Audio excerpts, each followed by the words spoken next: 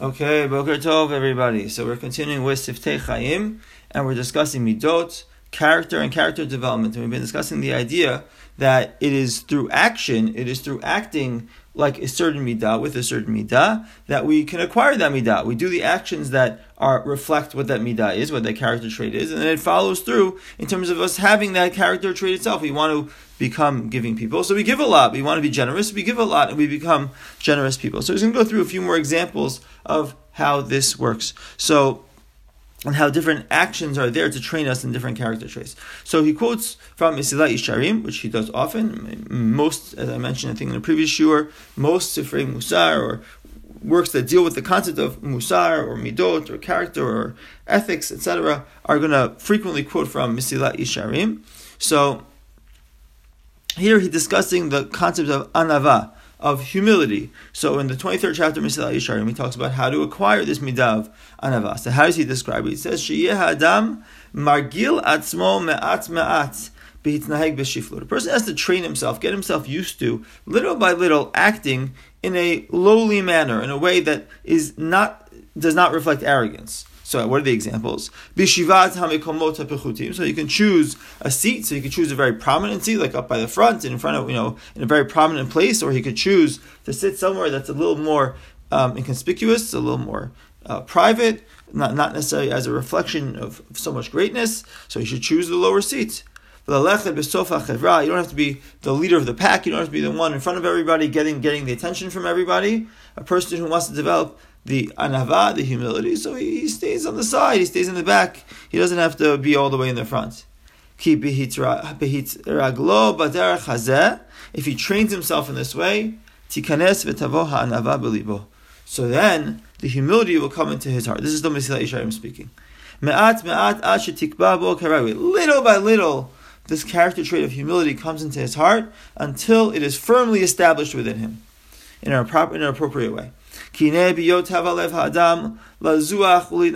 what's man's nature? Man's nature is that he wants to stand out. He wants to be above everything. He wants to be on top. He wants to be getting all the attention. So it's very hard to uproot this biological need, this natural need from its source. Unless hamsurot biyado, unless through the actions that are external, that are in his hands, yimshoch me'at hadavar b'pnimiyuto habelti masur lo kolkach. Little by little, he draws in the character to his inside, which is a fascinating idea. He says in the footnote, he doesn't really, we don't really know exactly how this works, but little by little, things go from the outside into the inside. The inside, his feelings, how he relates to things, what we call the affective domain, is not necessarily in his control. But through his actions, things seep in little by little, and they can create something on the inside. They can uproot the negative character traits, and they can plant in their place the positive character traits. He quotes the Mishnah Perkei Avot over here. Rabbi Yochanan ben Zakkai Amar l'chameshet hamidav. He asks his 5 students, Tze'uvru ezo yiderach yishara she'yidbak b'ha'adam. So go find what's the good path, what's the good way. If you pick one way, one path that perhaps is encompasses many other things that you can choose. So which one would you choose? So one of his students, Rabbi Yossi Omer, shachen tov, a good neighbor. Now it sounds like he's saying have a good neighbor, but Rabbi Yonah says no. What does it mean, shachen tov? It doesn't mean to have a good neighbor, but it means to be a good neighbor. Right? Adam hu atzmo yesh shachen tov el kol shchinav. He should be a good neighbor to all his neighbors. Now, listen, at the end of the day, Rabbi Friedlander points out here, how many neighbors does he have? Most of you, if you live in a house, you have 2 neighbors, one on each side, maybe a couple of other people across the street, a couple of houses down, if you as being your neighbors. People live in an apartment building, so they have, 5 neighbors, in the Israeli apartment buildings, they're not so big. 8 neighbors, 10, when we lived in Yerushalayim, we had 16 apartments in our building. Okay, so you have 15 neighbors. So, what does he mean by shachin tov? How's that the path of life is by being nice to these 5 neighbors, to these 8 neighbors? That's the path of life? That's where that's the an overarching principle to guide you? So, Rabbi Friedlander explains that what's going on here is the same thing. That when a person trains himself, liyot tov alehem, to be good to his neighbors, ve'ohev ne'eman lahem, and to be very loving of them, he's trustworthy, he's a reliable, loving person towards his neighbors, or we could say, let's say a person's in school and their classmates or their workmates, looking at a very small circle of the people who are around him. So then, Karov elav hadavar lehov et kol ba'ei olam. Rabbi Friedlander says, very soon, very close, he's going to be not just to love those 5 neighbors or those 7 neighbors or the 10 or 15 people that he works with or in his class, but rather that character that he develops through this small group of people is going to have a broader influence to lead him to love all the people in the world. And he's going to be happy, he's going to be satisfied, he's going to be fortunate with all the positive character traits.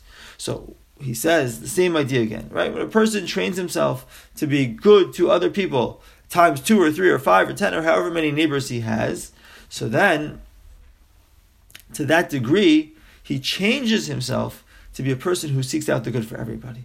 The training oneself in the Midah Tovah, it destroys and removes the negative character trait that is against it, and the training to do kindness for others, as we've discussed before, it reduces selfishness. As a person trains himself to give to others, he's always wondering, does neighbors need anything I can do? Do my classmates need anything? How can I act or how can I behave in a way that will be most beneficial to my co-workers, to my classmates? That's what he's thinking about.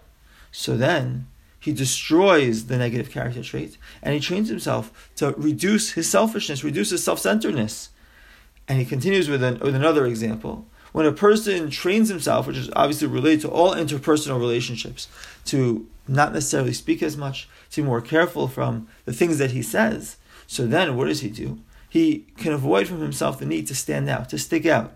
And the behavior with humility, it can quiet, it can close off, it can seal off the feelings of arrogance that a person has. Okay, so in this section, he has 2 other examples, related examples, but one is through acts of humility, and the second is through kindness for other. Acts of humility can create a feeling of humility within a person to reduce the ga'ava, the arrogance, and by being kind to other people, even though it's my small circle of people around me, but I train myself to be kind to these people, and it reverberates to outer circles. It affects the way I relate to people in general, and helps me become a more humble person, and to a person who's less concerned about myself, but more concerned about others.